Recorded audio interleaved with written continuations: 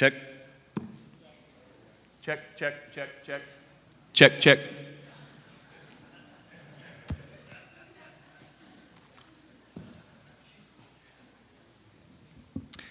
I had a lot of running around planned today. I'll be still. Turn in the Bible, please, to the book of Job. It is the book before Psalms. It is one of the most interesting books in the Bible. And we are going to start today a long journey through it. It is 42 chapters. And I think that if you will commit to it like we're going to commit to it, you will be greatly blessed. You will learn a lot. Your faith will be strengthened. If your faith is in question or you would admit that you don't have faith, I think God might birth faith into you through this book of Job, that we would find that God is better than everything. Our strategy here as a church is to just get people into the Bible as much as we can. So on Sunday mornings in our preaching, we pick books of the Bible and we walk through them. We just finished a few weeks ago the book of James in the New Testament. Many of you all remember that. We are still reaping the great benefit of studying James together. I still think often about wisdom needed and the power of the tongue, right? As we learned from James. And I am hoping and praying that we'll have the same commitment to the book of Job and that we will see God working through that. I want to use today as an introduction to it. This is a long book, 42 chapters. And at times it becomes very monotonous and repetitive and some might say boring. And typically what we do here is we go verse by verse and we don't miss a single verse. And I've had about 10 of you all ask already, are you going to do that through Job? Please tell me not. I honestly read in a commentary, and it said that if a pastor tries to take his congregation verse by verse through the book of Job, he will lead those people into more suffering than Job suffered himself, which is a great quote. We are not going to go verse by verse through all of it. We're going to go verse by verse through the beginning and the end, and we will make sure we get the gist of the middle section, okay? When you read Job, though, it gets you thinking about how huge he was. Now, obviously, the point of life is God, and we're reminded over and over again that God is the one worthy of our worship, and God is deserving of all glory. We love it when the psalm says, not to us, O God, not to us, but to your name be the glory. The purpose of life is for God to be worshiped, and we will be forgotten. That's just the reality. But with Job, there is this idea of a lasting impact. And we're going to think about that this morning, a lasting impact. I was at a basketball gym yesterday, and I had a buddy with me, and I introduced him to a different buddy they had never met. And as you meet somebody new, you try to connect and say, do you know such and such? Do you know such and such? And as he said that to somebody, the other guy said, man, of course I know him. Everybody knows him. It's this lasting impact. How can you forget somebody? Perhaps Job has as big of a lasting impact as any human being ever. Think about that. Nearly everybody knows about Job, certainly in the church, in religion. You've heard your grandma say the patience of Job. You've heard that phrase before, I'm sure. And everybody that has heard of Job and his story remembers him, don't they? I would guess right now, of all the stories in the Bible that you've heard, that if you've heard Job's story, you have not forgotten it. It is that memorable. Now, many of you may not have heard it because, as I said, it is tucked away, hidden here in the Old Testament. It is before Psalms, and Psalms get so much attention. And his name is spelled J-O-B. So until I said Job, everybody thought it was Job, right? That's the way it seems. But I want to think about a lasting impact of Job and his story. Today we're going to look at the first 5 verses, and we're not really going to get into the suffering. We're going to get into who Job was. But before we do that, I want to give you an introduction. I hope you are taking notes. We do not know who the author of Job is. Sometimes it's really helpful to know who the author of a book is because that explains their context. With Job, we don't know. But we do know this: Job is not the author. And the reason why we know that is because the first 2 chapters are all about what God is saying and doing and thinking, and Job knows nothing about that. From chapter 3 to chapter 42, Job has no idea of chapters 1 and 2. There's no way Job wrote it. He doesn't know the context that you and I know, and that becomes really a huge point of our study. The book had to have been written quite early. A lot of times people get into chronological Bibles. They want to read them in order that they've happened in history. We don't know when Job was written, but it must have been quite early, and here's why. There is no mention of the nation of Israel in the book of Job. There's no mention of the temple or the law from Moses. There's no mention of the covenant. There's no mention of the kings, the prophets, or not even the scriptures in this entire book. So clearly it is early on.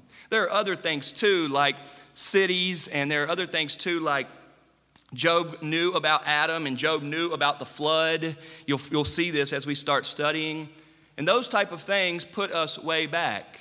Another thing that puts us way back is that Job's wealth is measured in his possessions of livestock. It's not measured in his money. It's not measured in his land. His wealth is measured in his possession of livestock. That puts us way back into the early years of Genesis, like we see with Abraham. So we don't know when Job was, but it had to have been a long time ago. But who wrote Job? We don't know, but it surely was an Israelite, and here's why. It surely was a faithful Israelite because the author of Job refers to God by the covenant name of Yahweh. The name that God told us about himself, Yahweh, is the name used in the book of Job. That lets us know that this is not somebody like Job's friends. This is not somebody outside of the covenant community. This is somebody who knows and understands God as God wants them to. Many people know the first 2 chapters, right? That divine, heavenly conversation between God and Satan.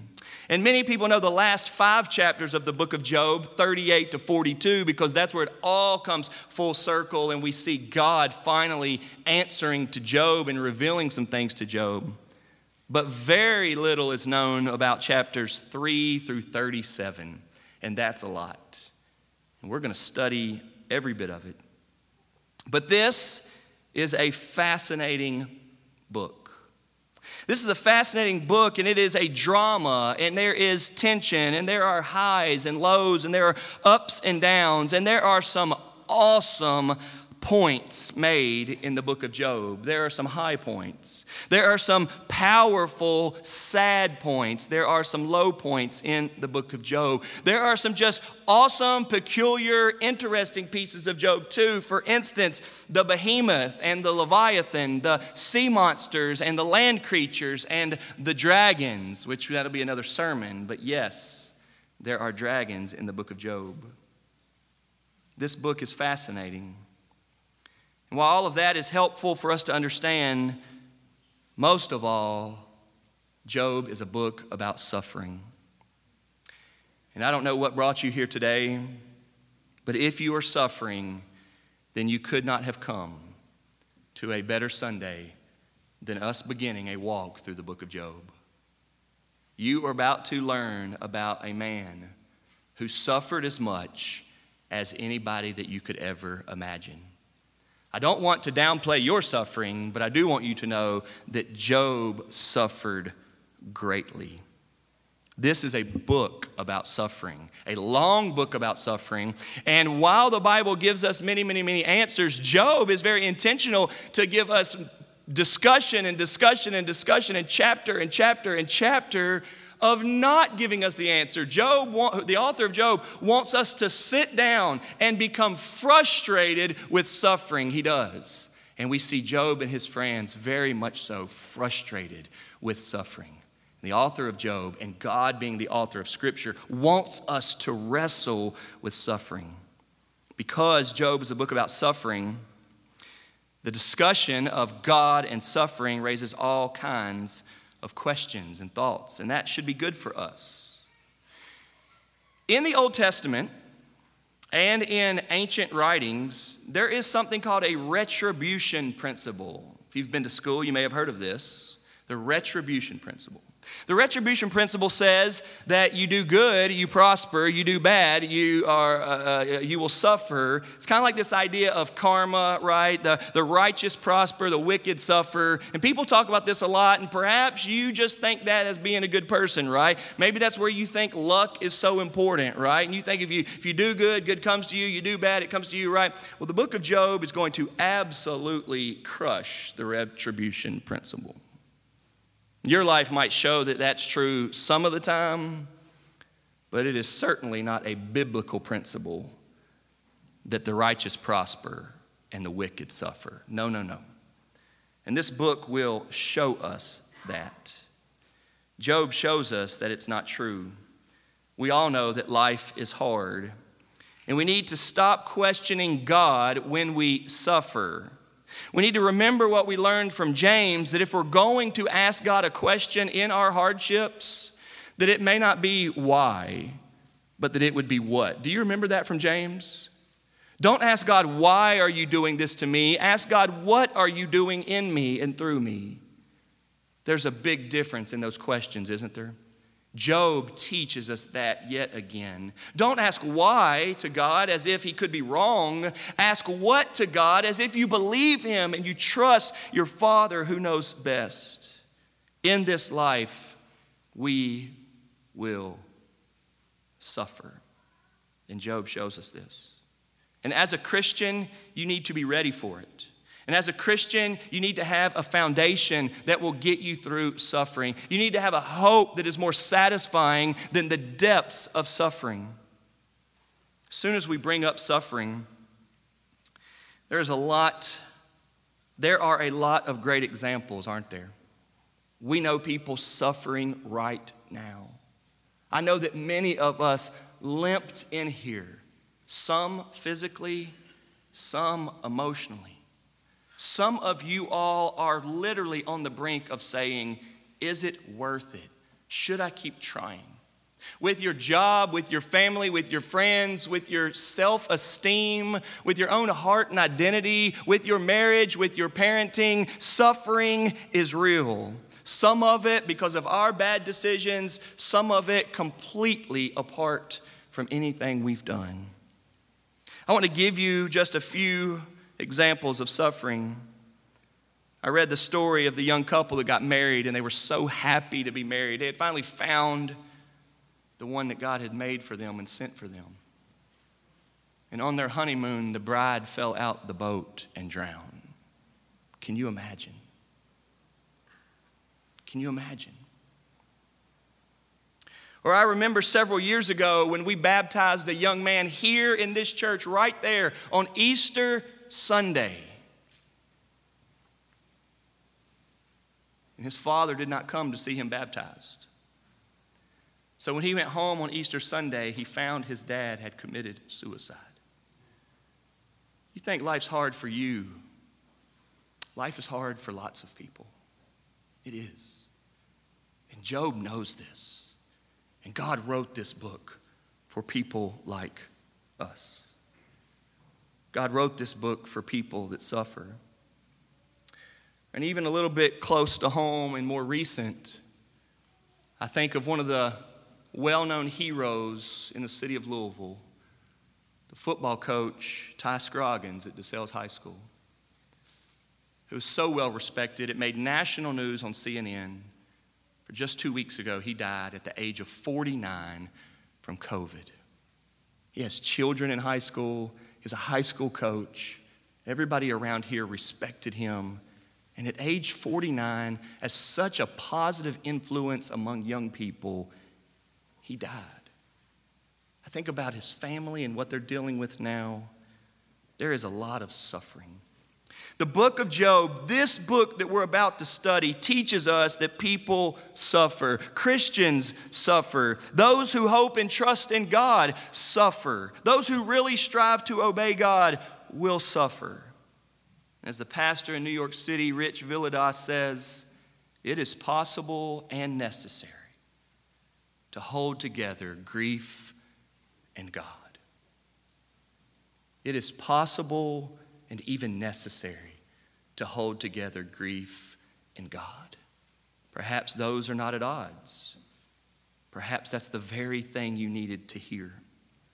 May we all remember the words of Jesus Christ himself in John chapter 16, verse 33, when Jesus says to his followers, in the world you will have trouble, but take heart, I have overcome the world.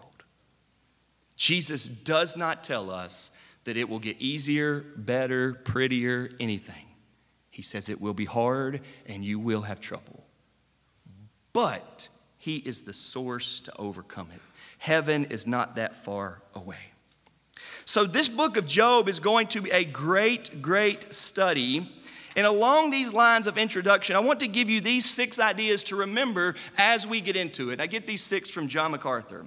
Number 1, there are matters going on in heaven with God that believers know nothing about, yet they affect our lives. Okay, you need to know that.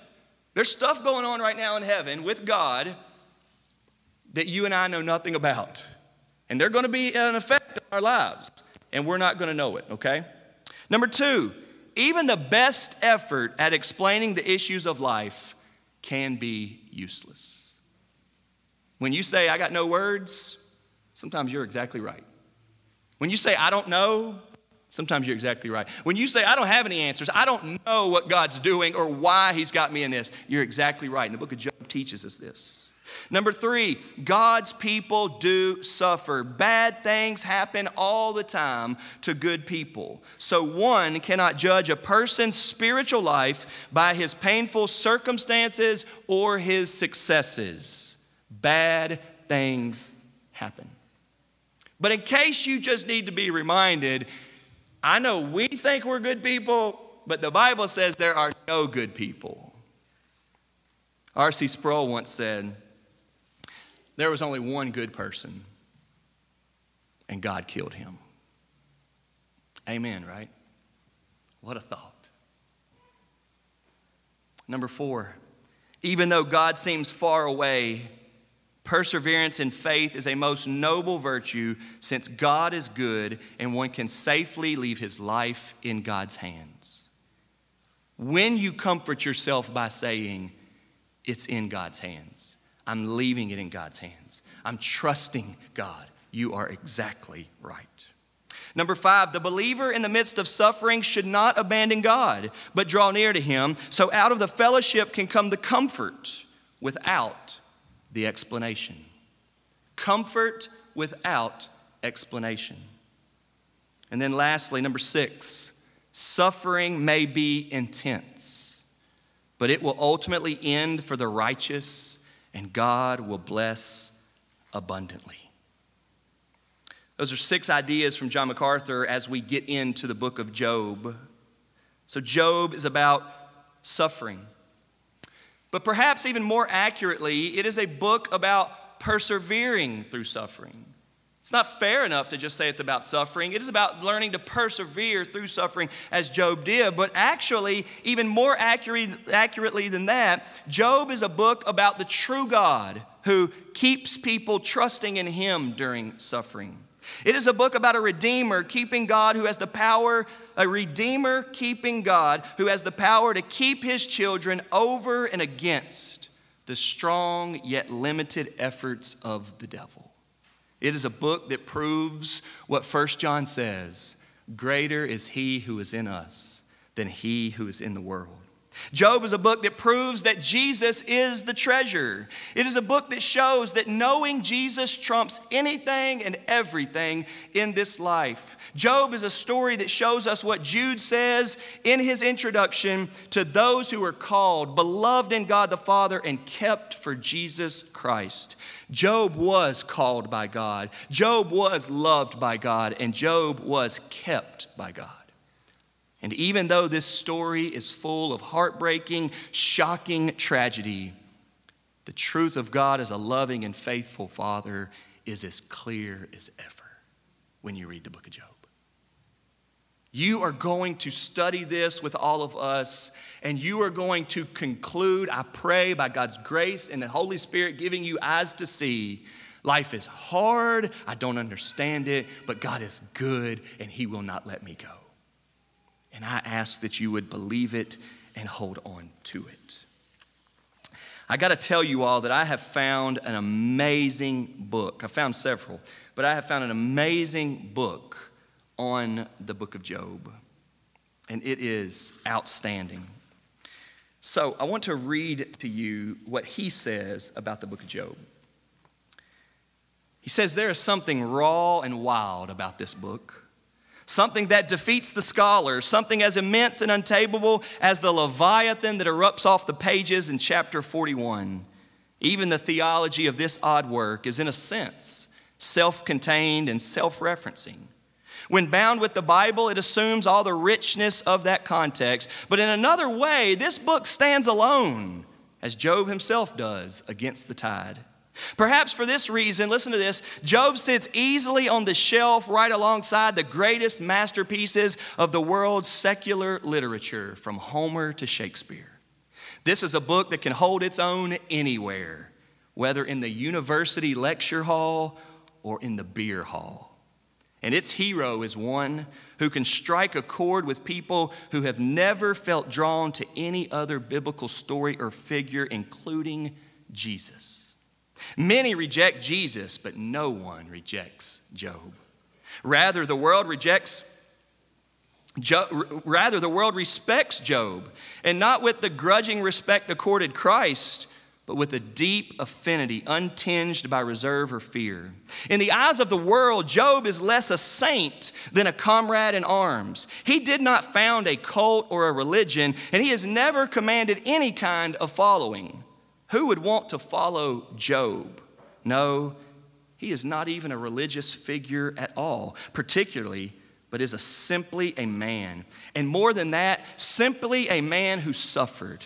In fact, rather than preaching in favor of religion, Job preaches against it. And this is something that every sinner understands. It is something that every secular person understands too. And every poor person, an outcast person, and every Marxist, and every skeptic, and every outlaw and prisoner, and everyone who knows any kind of pain, simply by suffering so enormously and by hanging on for dear life through it all. Job has won the world's heart and has come to embody the struggling sublimity of all mankind. Job is for everyone. That's good, isn't it? That is good. And I am excited about us getting into Job together. So look with me, if you will, at Job chapter 1. We're going to look at the first 5 verses.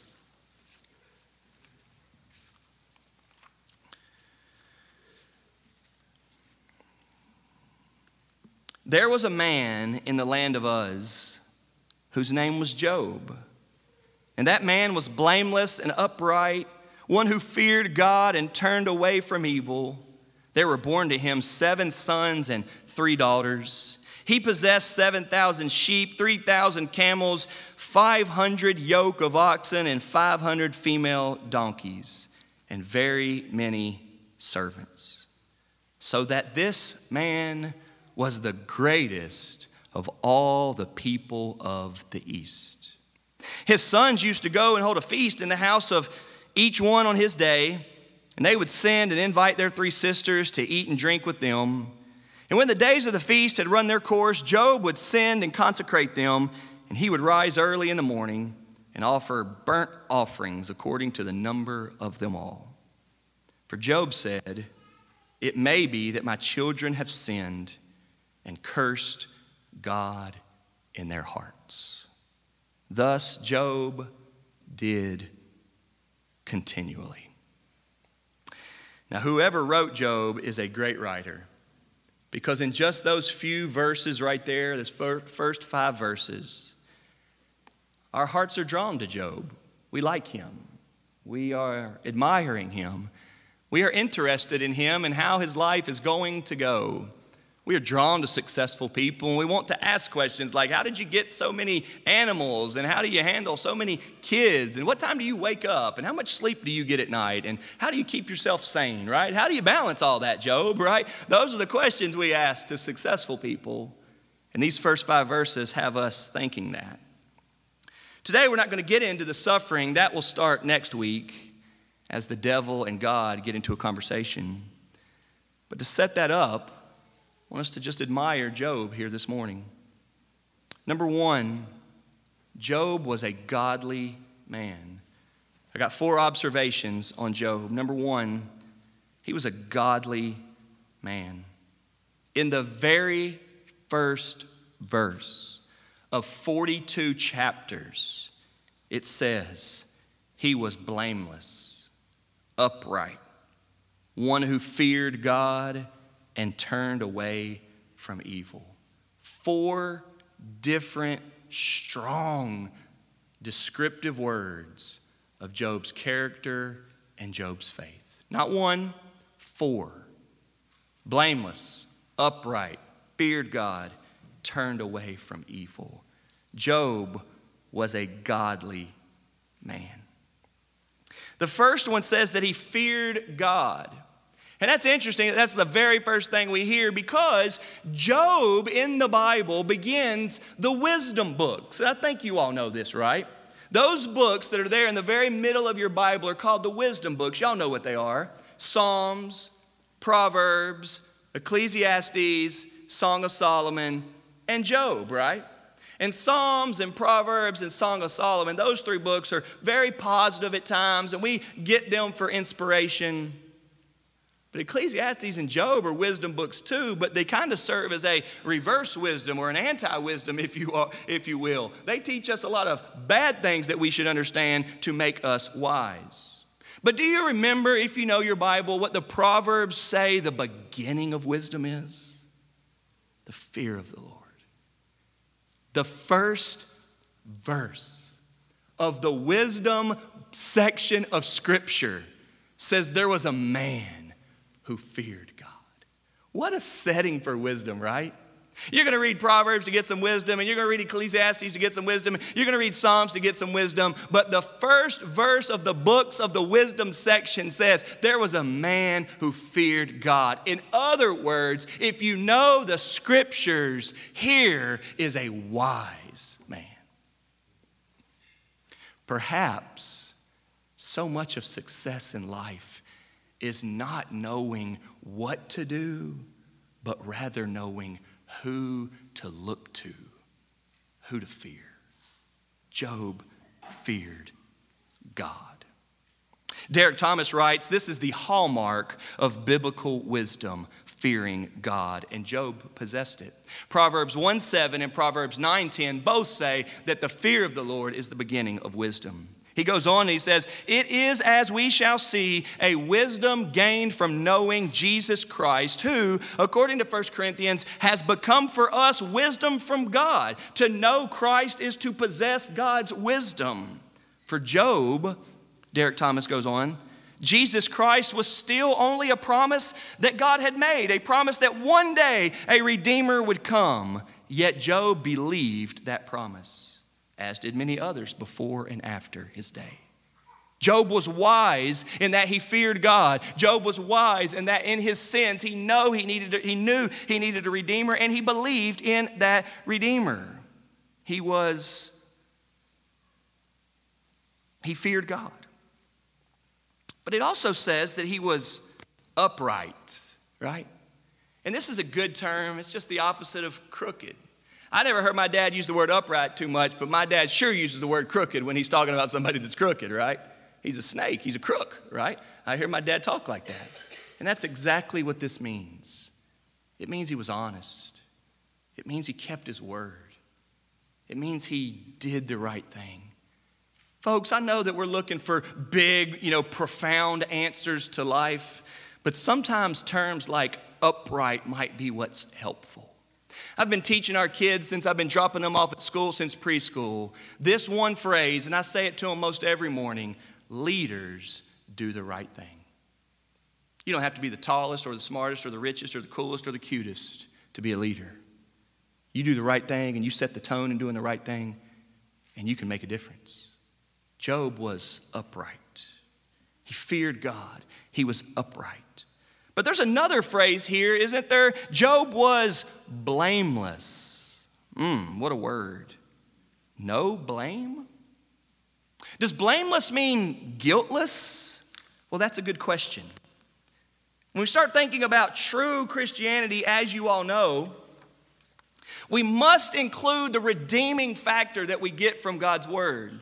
Christianity, and we hit this so hard this week in our Acts Bible study, Christianity is not a religion on morality, on how you can do better or try hard or how you can earn things with God. It is not that. And for as much as we may misrepresent it and turn it into that, we are wrong and failing. Christianity is a redeeming religion. It is that God loves you even though you sin. It is that God forgives you. It is that God will not hold your sins against you. It is that God will cause you to escape the judgment. God will give you life out of death. That's the message of Christianity. And this is so important as we hear the word blameless. One commentator says the secret begins with a solid grasp of the fact that being blameless is not quite the same thing as being guiltless.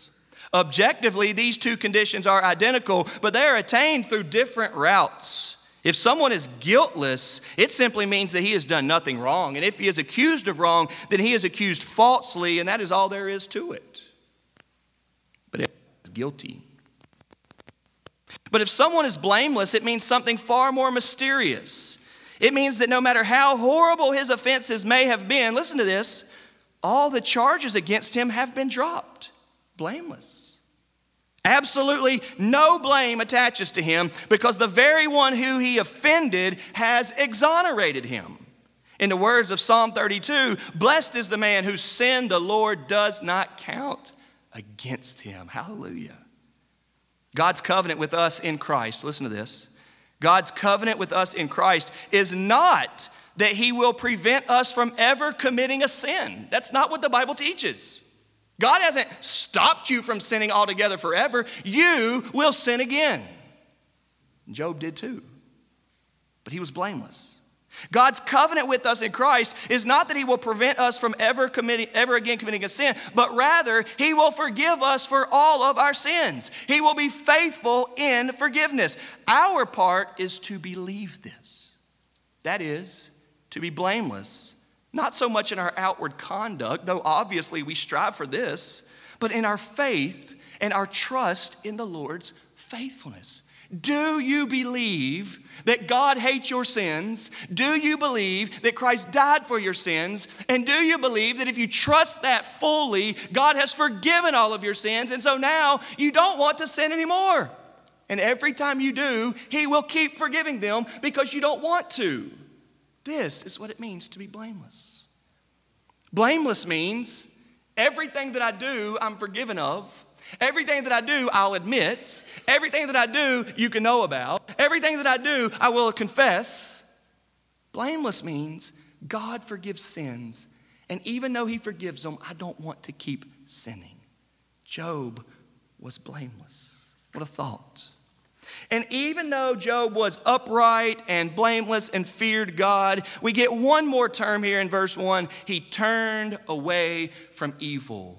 The author of Job wants us to know that Job tried and he cared and he tried hard. It didn't necessarily come easy. There was evil presented to him on a regular basis. He saw things and he experienced things, and life was challenging for him too. And it took a devoted discipline and faith to say, I see evil and I'm turning away. I could do that, but I'm turning away. He was a faithful man. Job was a godly man. Number 2, Job was a family man. Can't miss that, can we? 10 kids. He had more kids than anybody else in our church, although we have a few families trying to catch him. He had 10 kids. He had 7 sons and 3 daughters. He knew what it was like to change diapers. He had heard babies cry. He knew what it was like to try to put food on the table. He knew what it was like to train kids up, right? He knew what it was like to lead children, to grow up into adulthood. These are the things that we struggle with. He was a family man. Not just was he a family man because we see that, but we hear that he had a relationship with his wife. Later on, we're going to see in chapter 1 and chapter 2 that he and his wife talked about his situation. They talked about his health. They talked about his spiritual life. They talked about God together, he and his wife did. Job was a family man. But perhaps the best way that we see that Job was a family man was because he cared about his children's spiritual life. Even more specifically, he cared about their sins, and he thought it was bad. Job was a family man. Number 3, Job was a wealthy man, and we are so thankful that he is a wealthy man in this book of Job because his wealth earned him nothing. It got him nowhere. I know you've heard the phrase before, you can't take it with you, right? Your wealth is not going to get you anywhere with God, seriously. Job was a wealthy man, though, and it wasn't a negative against him, and this is really important. Okay, this is really important. The Bible teaches us a whole lot about wealth, and we have to be very careful when we start talking about money. I want to remind you of just a few of the phrases that come to mind when we start talking about wealth and money and having things. The Bible says you cannot serve God and money. You choose right now which one is going to be Lord of your life. You cannot have two. The Bible says it is more blessed to give than to receive. If you're still rather getting than giving, your heart is not quite in line with God's. The love of money is the root of all evil. It is not money that is the problem. It is your love of money that is the problem. One's life does not consist in the abundance of his possessions. You are not those things. These are all just quotes from the Bible. Who are you without those is what is important. What does it profit a man if he gains the whole world and yet forfeits his soul? Is it worth it? Is it worth it to lose focus of God and character and integrity over things? Or remember the words of Jesus? It is hard for a rich person to enter the kingdom of heaven. The Bible tells us a lot about money, does it not? But I want to read you yet again from a commentator on what he says about Job. Job was a wealthy man. We know this because in verse 2, after it introduces the family, here's what it says. Job possessed 7,000 sheep, this is verse 3, 3,000 camels, 500 yoke of oxen, 500 female donkeys, and very many servants. That's a lot. There had to be a lot of fence, there had to be a lot of land, there had to be a lot of grass, had to be a lot of straw, had to be a lot of shovels, right? Had to be a lot of time, a lot of early mornings, right? A lot of long days, a lot of sweat, a lot of backache, a lot of soreness, a lot of calluses, right? It takes a lot to feed that many, take care of that many. There's a lot of wealth there, as you know. But listen to this quote on Job's wealth. But Job's wealth did not cling to him. It flowed through him. He was not so much a collector of wealth as a distributor of it. Not an owner, but a steward. That is why he could say so readily at the end of chapter 1, the Lord gives and the Lord takes away. All the wealth that he had in one day was, bam, taken from him. And it did not disrupt his faith at all. Imagine how many examples you know where just a tiniest bit of your wealth has been taken from you. Somebody dents your new car, right? Somebody takes some money from you. Somebody steals your wallet. Somebody just takes your debit card, which you can call and cancel like that, and they got fraud protection. And people get out of character. People lose their faith over that. People get rude and ugly over that. People start to insult over that. And Job never did. And he didn't lose his wallet. He lost everything. Job lost 7,000 sheep, 3,000 camels, 500 oxen, 500 donkeys, and did not lose his faith. His wealth did not have him. Job was that rarest of millionaires, he writes, one who was not filthy rich, but rather clean rich. Not rich as sin, but rich as righteousness. What a good description. He had stuff, he had money, he had wealth, but it did not have him. And I want to encourage you here today that that is possible. It may be challenging, but that is possible. For you, with all of your successes and all of the blessings of God and all of your money, for you to be able to say, it does not have me. I surrender all of this to God, and we will use it for his glory. Job was a wealthy man. But lastly, Job was a considerate man. And I'm specifically using this word considerate because last week in Hebrews 10, the sermon was on we cannot neglect each other. You remember that? And the very word that we see in Hebrews 10 is we are to consider others.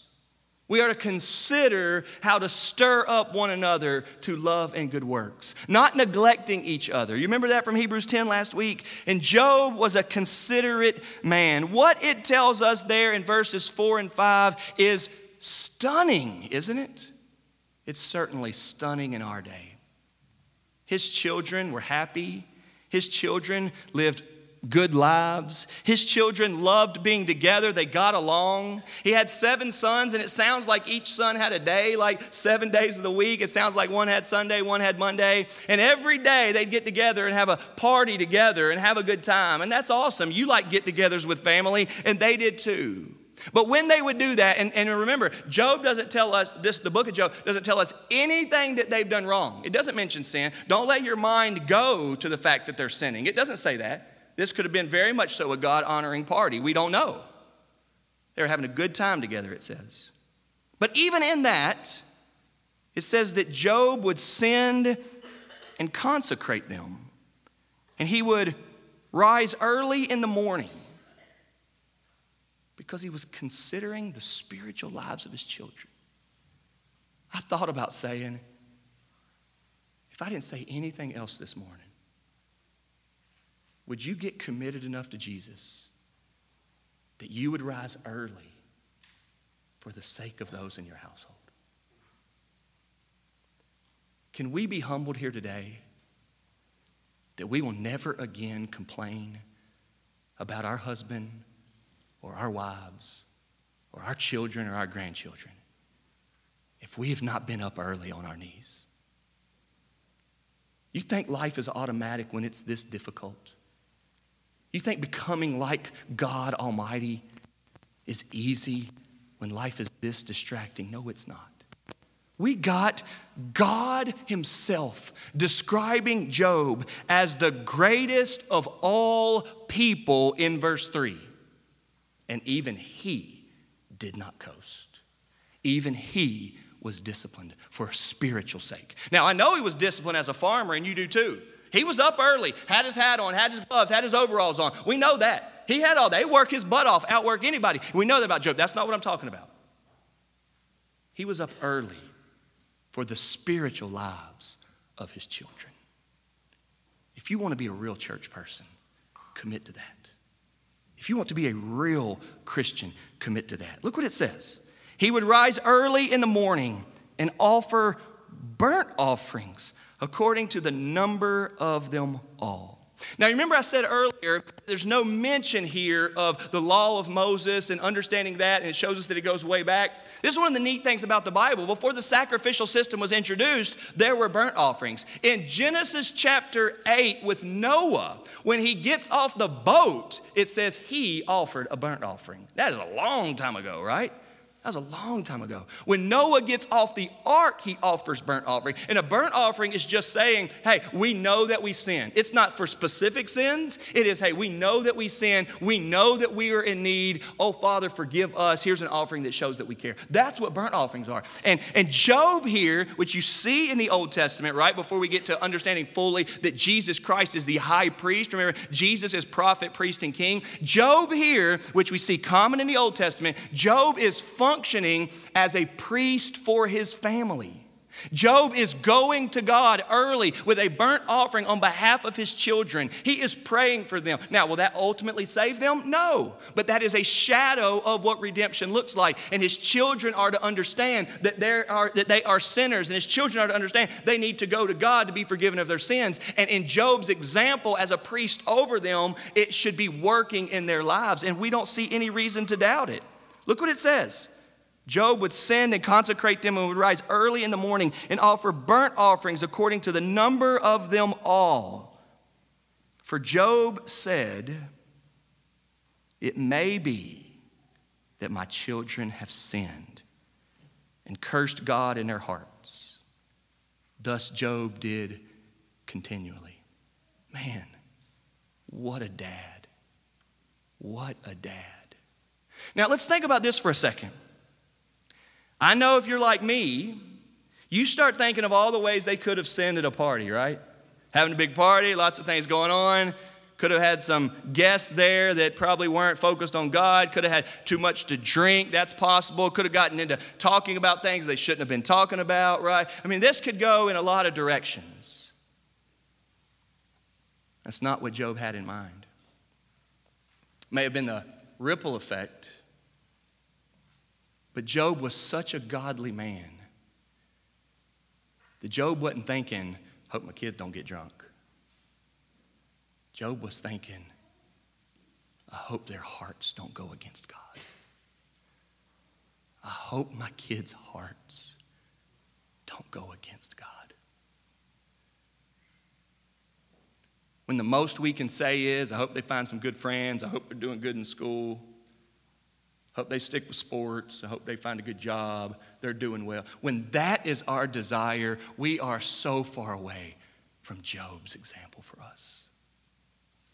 I want to find some dads who are up early saying, God, my kids' hearts, guard them, God.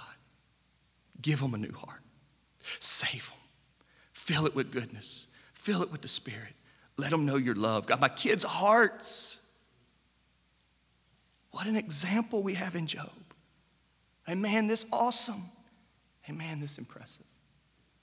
Job was a godly man, a family man, a wealthy man, and he was a considerate man, considerate of the faith of his children, the well-being of his children, the souls of his children, the salvation of his children, the destiny and the eternal life, the heaven or hell, the judgment that awaits his children, that they would be forgiven of their sins. Job knows that the God he follows forgives sins. And if you're here today, I want to remind you that he does. That there is only one God. And though it would have been thousands of years ago, the same God that was working mightily in Job's life is the same God that we worship here today at Fairdale. And he loves us. And he sent Jesus to die on the cross for us. And if you will turn to him and say, God, forgive me. I'm not here because I'm good. Not necessarily here because I'm bad. I'm here because I need you. You will understand that God says that because of your sins, that's why Christ died. And if you will believe, he'll forgive you of your sins. He will receive you. The big word there is called repenting. It is turning away from whatever you're living for and turning to him. It is turning away from sin and turning to salvation in Jesus. Job understood this. Job understood that we need to turn to God. And so he lived in such a way that he was helping his children turn to God. Now we see the lasting impact that I mentioned at the beginning. And he is such a good example in these first 5 verses that that's going to have a lasting impact on us. At least I pray But as I said at the start, the lasting impact is not because of how good Job was. The lasting impact that Job's life has is what we're about to see beginning next week. It goes all downhill from here. Job's life gets incredibly worse. But the beautiful thing of this story is that while his life truly gets shipwrecked, his faith doesn't. He does not let go. Struggle, stumble, yes, but he does not let go. He did not believe God for what he got from God. He did not. He believed God because God is the only answer. I've used his story many times, but we had a man in this church for nearly 80 years. Had fallen away, had really gotten out of it, fell in love with worldly things under his confession, was a master woodworker, fixed cars like nobody else, neglected church all the time. And when he was about 70 years old, God gave him cancer so badly that he was going to die. And Mr. Ray Harris got back involved in church. And as many of us have heard, I'm thankful, he would say, that God gave me this cancer. I have neglected my soul, my faith. I've neglected God. I've neglected Jesus for too many years, caught up in worldly things. God has left a lasting impact upon our church through the suffering and death of Mr. Ray Harris because of cancer. Because through the cancer taking his life, he found Jesus. The book of Job is exactly like this. We see the lasting impact of a life because Job held on to Christ through it all.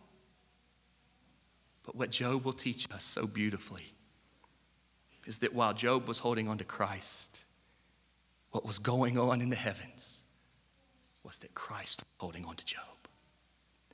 May you believe it, and may you hold on to. Father in heaven, thank you so much for our church getting a chance to study this great book. God, we are thankful for your word.